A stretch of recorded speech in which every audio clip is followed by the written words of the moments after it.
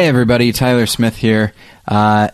So real quick, you can probably tell already because I didn't use my signature opening, that we are not doing an official episode this week. We had to jumble some things up a little bit because we're trying to book a guest and the schedule has not been working out. So we're going to be doing something else instead. We're going to continue with our top 10s. But before we do that, I did want to say a couple of quick announcements. Number one is, as Josh and I have been going through our top 10 favorite movies of all time, our blogger, Reed Lackey, has been working through his. And as of, let's see, by the time this goes, I believe all of them will be posted. So each movie has its own post. You can read about it and see what it is he likes about these films. So I would recommend going and reading about that. Also, I don't think anybody particularly cares, but you never know. There are new shirts over at morethanonelesson.com. There is, of course, the chalkboard. If you're not afraid of spiders, you're not paying attention. And then I also did a redesign. I did a redesign of that. Then there's the original chalkboard. And then there's just very plain shirts that just say More Than One Lesson in the chalkboard font. And so if you want to buy some of those, I would highly recommend that you do that. Not recommend. I would be, I'd be flattered if you were to do that, I guess. But yeah, it's, I guess that, oops. Sorry. There are like 8 computer screens in here and I forgot to mute all of them. But anyway, but yeah, and so you can find that at morethanonelesson.com. Just click on store and then you can browse that. And frankly, like there's really no markup on these, so we don't stand to really make any money off of them. But if you wanted to buy it anyway, just for yourself, and just so people like More Than One Lesson, what is that? You can say, what is that? It's a 4-time Podcast Award nominated podcast in which these two guys talk about film from a Christian point of view. By that time, here's the thing. Don't be surprised if the person has already stopped listening and walked away. But you know what? I appreciate the effort either way. So anyway, all right. So we're going to go ahead and bring in our co-host. His name is Josh Long. Josh, how you doing? I'm doing all right. Oh, all right. Doing all right today. Yeah. 2 things I thought of while you were saying that beginning thing. First, it's only a matter of time until you accidentally say our lackey Reed blogger. And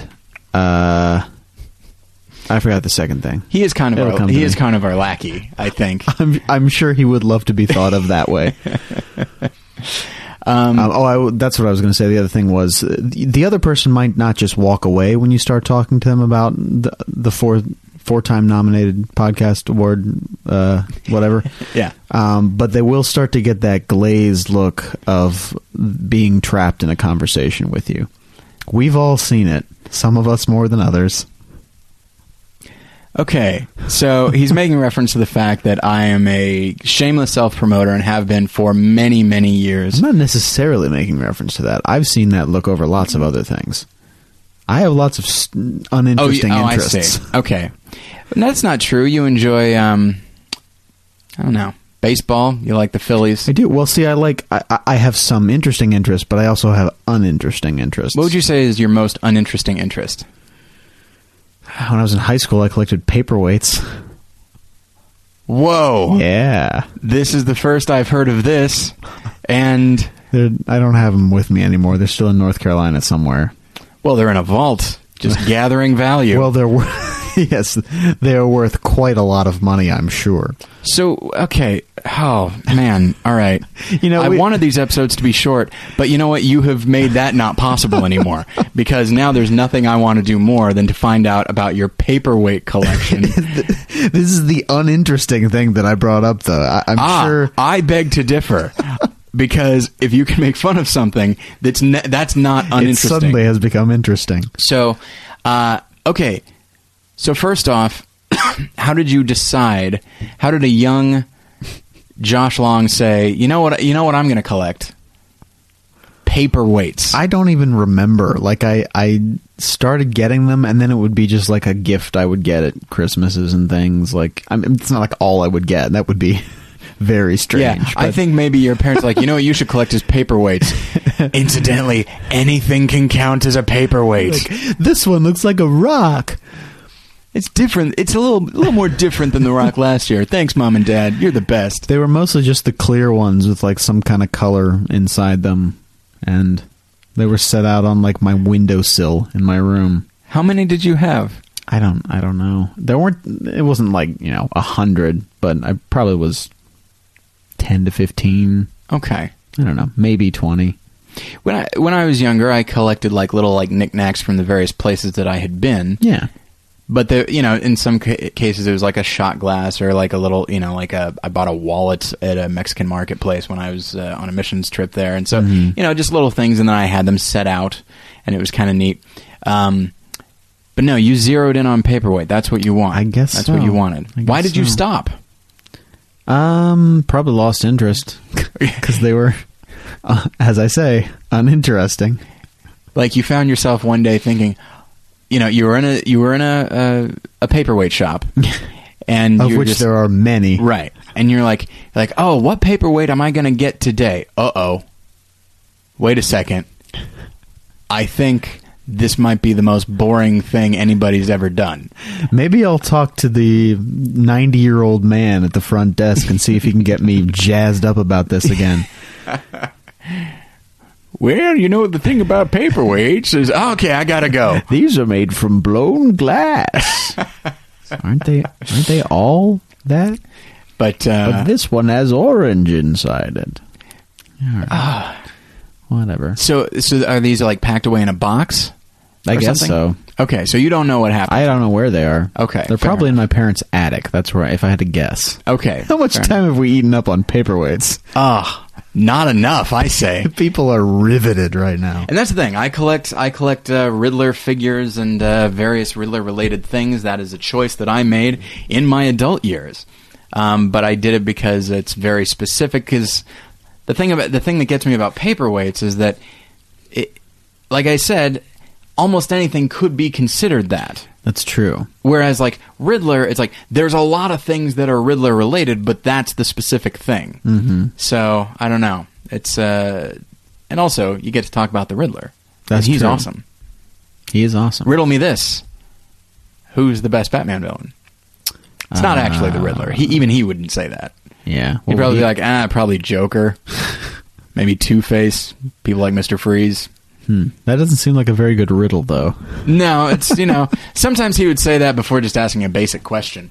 But, anyway, okay, so we will move on. Sorry about that, everybody. But, here's the thing. I spent like an hour and a half on like my testimony. Mm-hmm. And then before we started doing this series, like the minisodes were often very personal to me. Mm-hmm. So people, they know me. Mm-hmm. They get it.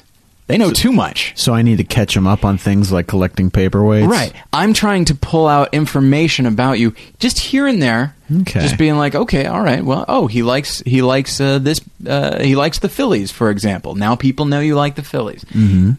Almost as much as how much you like paperweights. So, wow, that's really...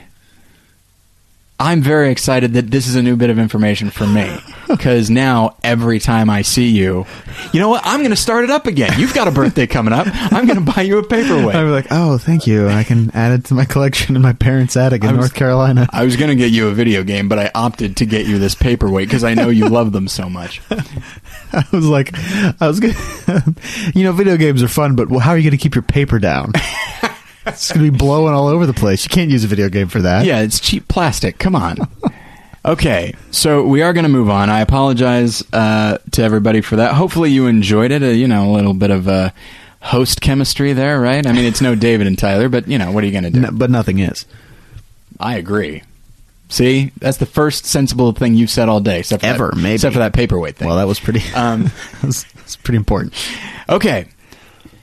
So, the last time we recorded, we talked about my 8th favorite movie of all time, F.W. Murnau's The Last Laugh. So now it is time to talk about Josh's 8th favorite movie of all time.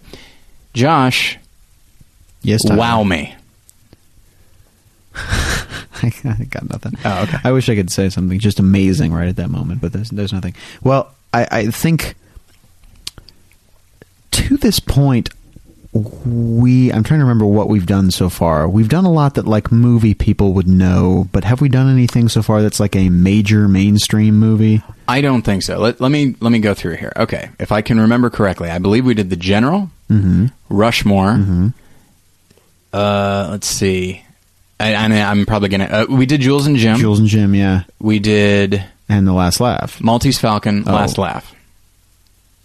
Yes. Okay, so that would have been 10, 10, 9, 9, and then 8, and Yes. now 8. Yes. Okay, so this is the first one, and I think our next two, maybe most of the rest, are going to be ones that you've probably all seen. Probably. Most of them, I'd say. Yeah. And this one is 1972's The Godfather. Wow. Godfather, Part 1. Because Part 2 came out in 74. Indeed. That's a totally different movie. Yeah. Okay. Now that we got that out of the way. Whew. So anyway, we're talking about The Godfather. We've talked about it a little bit before. I know for those who have been listeners for a while, you'll remember it was the companion film for which film? The Proposition. Proposition, that's what it was. Where we talked about the family aspect of it. Yeah. But we haven't talked too much about it just as a film. And so yeah, I don't know. Sometimes when you get to these major mainstream ones, I feel like there's not a whole lot to say. Yeah, it's almost like when you say, one of my favorite movies is The Godfather, and somebody says, why? And you're like, well, because it's The Godfather. What? Why are you asking that? Seen it? Yeah, but that's the thing, is it's one of the things that I like doing in general is, there are movies that we all just take for granted that we love, and that we take for granted that they are good. And speaking as somebody whose favorite movie was, until recently, Citizen Kane, and second favorite movie was Jaws, I know what it's like to love movies that it's just been taken for granted, to the point where if you say it's your favorite movie or something like that, people are just like, really? Like, somehow there's not necessarily a backlash. To my knowledge, there's no backlash against The Godfather, but but it's one where it's just taken for granted.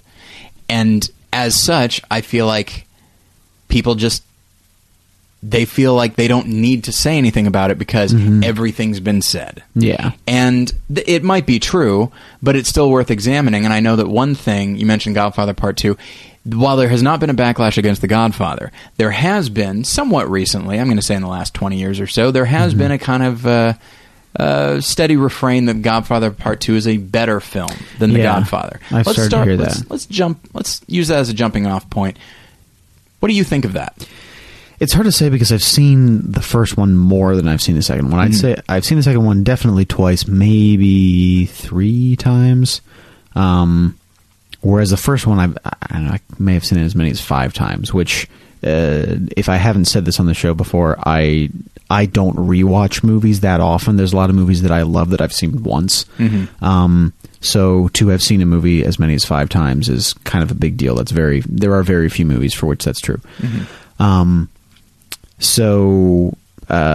again, that is just going to say that I am more familiar with The Godfather than I am with Godfather Part 2. Yeah. Go ahead.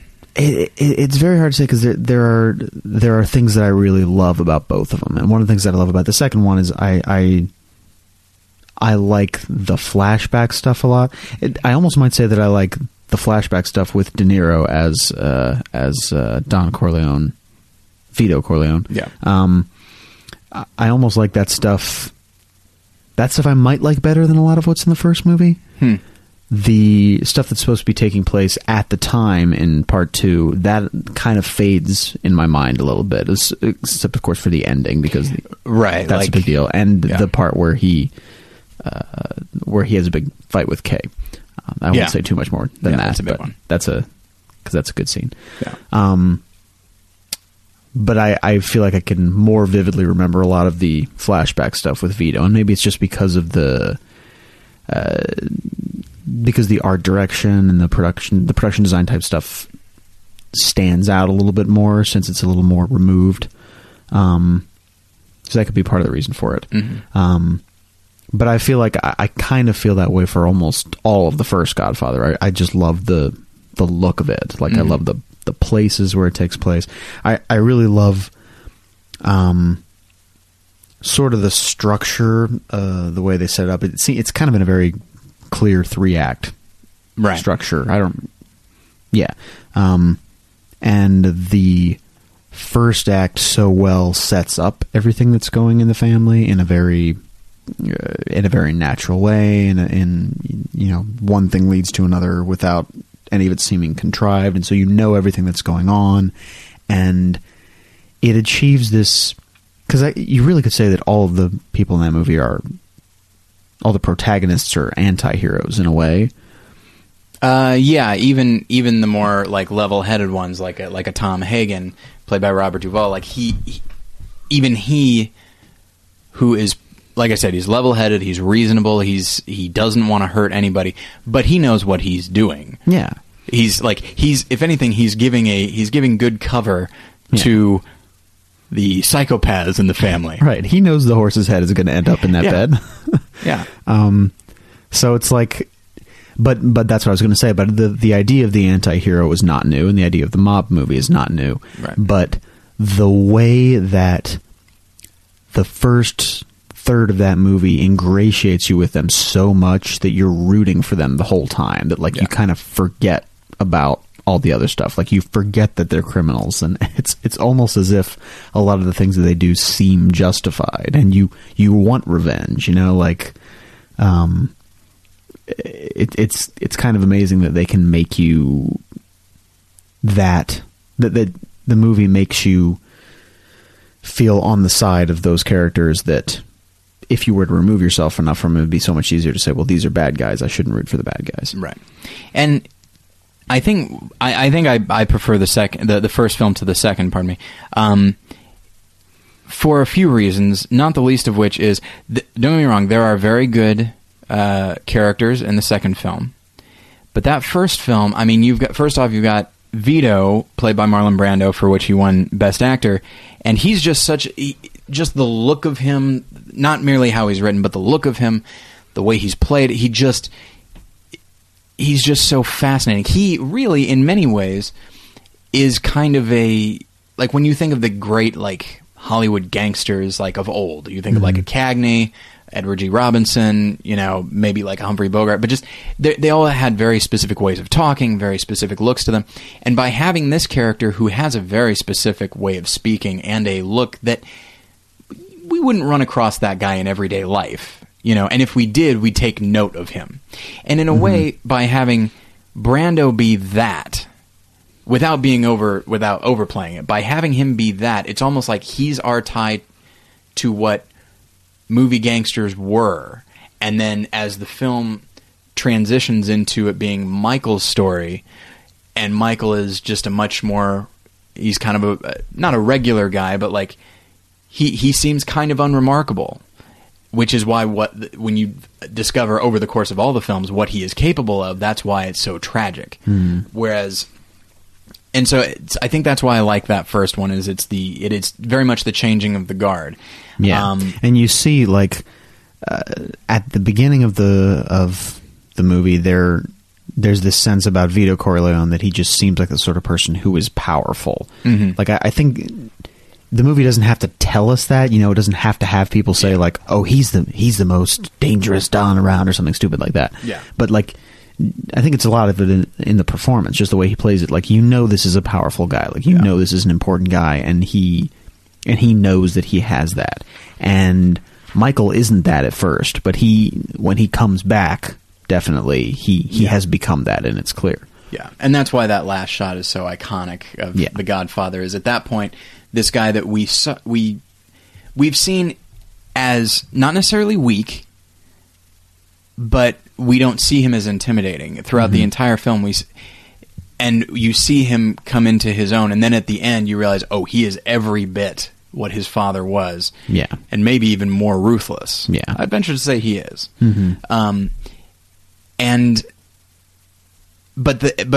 will go back to what you were saying, that like approaching it from the point of view of a family, and like having a good chunk of it at the beginning take place at a wedding, like the most family place you can go, aside from like Christmas or weddings or funerals. Like, but with a wedding, you can really see a family dynamic. Mm-hmm. And so you're welcomed into the Corleone family. Like, you understand who Michael is, you understand who Vito is, you understand who Sonny is, and so you may not like all these people, but you understand the hierarchy within their family directly, the Corleone family, but also their, let's say, extended family, their mob family, you know, with Tessio and Clemenza and stuff like that. And so it's just structured it's structured like a run-of-the-mill drama in many ways. And I think that's why I respond to it, is these characters, and it's one of the reasons I love The Sopranos, which you've not seen, which is fascinating to me.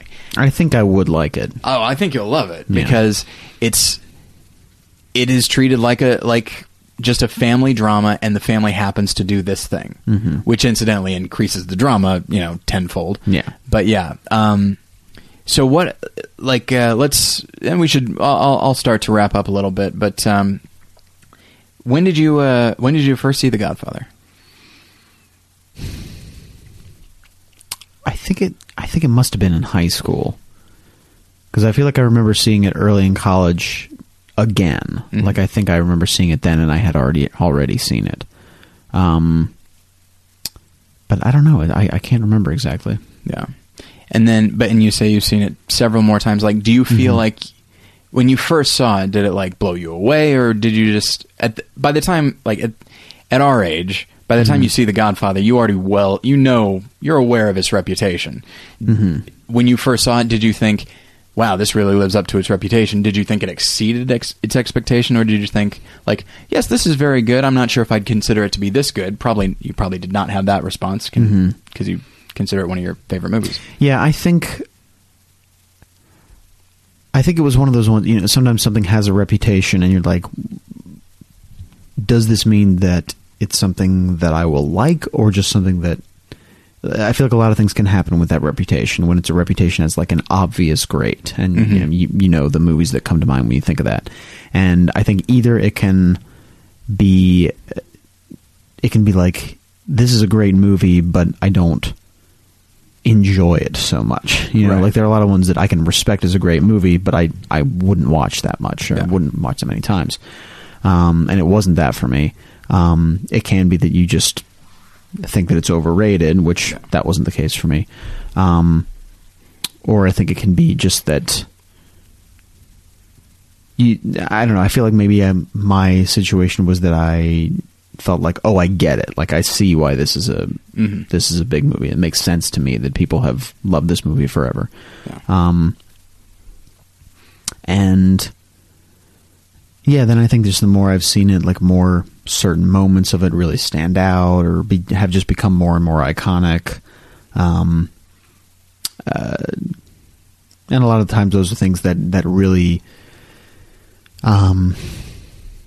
really give something to the characters, like really strong character moments. Like, there's a lot of great Sonny moments in Godfather. Those are some of my favorites. One of my favorite ones is when he smashes the reporter's cameras, or the cameras at the wedding, and then he just takes up the money and throws it on the ground. Yeah, it's like he's a great movie tough guy. Yeah. There are so many. It's one of those ones that has so many memorable moments, like so many things that stand out as, I don't know, great. And you mentioned earlier the idea of, like, the anti-hero, which, you know, this certainly the late 60s and the 70s was, you know, the rise of the anti-hero. And the next minisode that we that you'll hear, we'll be talking about that as well. But I do want to delve a little bit into, and I just get your perspective on it. You know, like, I'm trying to think of, like, who would you say are... Okay, let's go with, like, Travis Bickle, who I think is maybe, like, the ultimate anti-hero. I often think of Bonnie and Clyde, too. Okay, all right. Anti-heroes, they're... And I feel like we could do a whole episode about them, and maybe we will at some point. But, you know, with The Godfather, you're watching these people, not a one of whom are good, and who have basically... And I will say, from a Christian standpoint, of course, none of us are good, but some of us strive to be good, whereas others just give themselves over to this thing. Mm-hmm. And with The Godfather, a good amount of the characters that we see when the movie starts have already given themselves over, and then over the course of this and the next movie, we see a man a fairly good man who gives himself over. Mm-hmm. And it fascinates me that, like, we watch this and we're rooting for these people, but we're not even really. I mean, what are we rooting for? We're Mm-hmm. rooting that they are the best of the bad ones. Mm-hmm. And by best, it doesn't necessarily even mean like morally or good. It means strongest. Yeah. Like, is that something that you have ever had a hard time squaring yourself with? That you're relating to these people, and at times, like, you almost, and I'm talking about myself as well, you almost cheer their actions, but Mm-hmm. what are you cheering? Like, do you ever have that moment with this film? Yeah, I've had the thought, because there is that a lot of it that's motivated in there is motivated out of revenge. Like, a lot of the action and the drama that takes place is motivated through revenge, and you feel like it's justified, Right. but it's probably not. I mean, I don't think we can really say revenge is ever truly justified in a biblically moral sense. Right. So I don't know. There is the idea that we're rooting for people to do something morally wrong, but at the same time, I don't know. There are times we can root for. Well, there are times that we can gain something from the drama that happens in something like that without Right. necessarily cheering along with bad things that happen. Right. I will say that Godfather is a movie that kind of makes you want to cheer along with. Oh, yeah. With those things, but at the same time, that's a lot of stuff that we remember. But I think there is intentional caution in there as well. I mean, there's a lot of revenge begets more revenge, even within The Godfather. But certainly, if you look at all three movies as a whole, which we all know the third one's not so great, but Right. the moral conclusion, I guess, of the third one doesn't really justify all the others. Right. It doesn't say, like, you know, this is what we were going for, and it worked. Hey, it worked out. Like, that's really Yeah. not the note that it ends on. So, so there is that it ultimately doesn't really glorify those actions, I think. Yeah, I think it understands that, as I think probably any movie that deals with revenge should, I think it understands that, like, if you are out for revenge, what you are often out for is, I'm going to get mine. Mm-hmm. I've been wronged, or someone I love has been wronged, and really that's what it comes down to. And this is where I'm going to kind of repeat some of the stuff that I said in the Proposition episode, but, like, so basically the only thing that matters at that point is you, and then your family as an extension of you. Mm-hmm. But, like, once you head down that path, like, you know, Michael, he does one thing out of revenge. Now, within that one thing, he does a few things, but And it's a pretty big one. And it's a huge thing. Yeah. But in a way, it's just like, okay, well, they did this, so now I will do this. But then him doing that requires him to go and do something else. Mm-hmm. And then while he's there, somebody gets revenge on him, Mm-hmm. and now he's committed. Mm-hmm. And then over the course of all of these films, he just gets deeper and deeper, and it's because in every instance, it's that feeling of self-justification, like, Yeah. to the point where, and this is, you know, where he eventually, you know, kills, not personally, but, like, assigns orders the killing of his own family member, because that is eventually where you'll end up. That is the ultimate, like, if you're always choosing yourself, and you might be able to justify and say, like, well, no, but I'm choosing my family as well. It's like, yeah, but only as an extension of you. Mm-hmm. And if they start to go against you, well, then it's them or you, and you're always going to choose you. You chose yourself years ago. Yeah. And so, yeah, I do think I think there's a reason that these movies are treated as tragedy, because we see what Michael could have been. Yeah. And so, and I think there's a sense of a tragedy in his relationship with Kay as well. Oh yeah, I think we tend to forget about that because it is kind of a smaller part of the movie, but we don't have time to go into all of this. But I would be interested to hear or to kind of talk about the idea of whether this movie appeals a lot more to men than it does to women. The answer is yes. Yeah, like I think it is very male centric, and most of the characters are, and there's a lot of kind of machismo in it. Yeah, I mean, imagine that a movie about a family of tough Italian guys. Yeah, but like I feel like an easy watching of the movie can just totally relegate Kay to the back seat and be like, well, she's not important, and then think that everything she does is wrong for the rest of the series. Right. So I don't know. I feel like it's very possible that throughout history, viewers have just kind of given her not given her much of a pass because most of the viewers that talk positively about this movie are men. Yeah, and you know what? I will reference a conversation that I have had with my other co-host David Bax, both on the show and off, many, many times regarding certain TV shows and movies. TV shows especially, because that's an ongoing thing.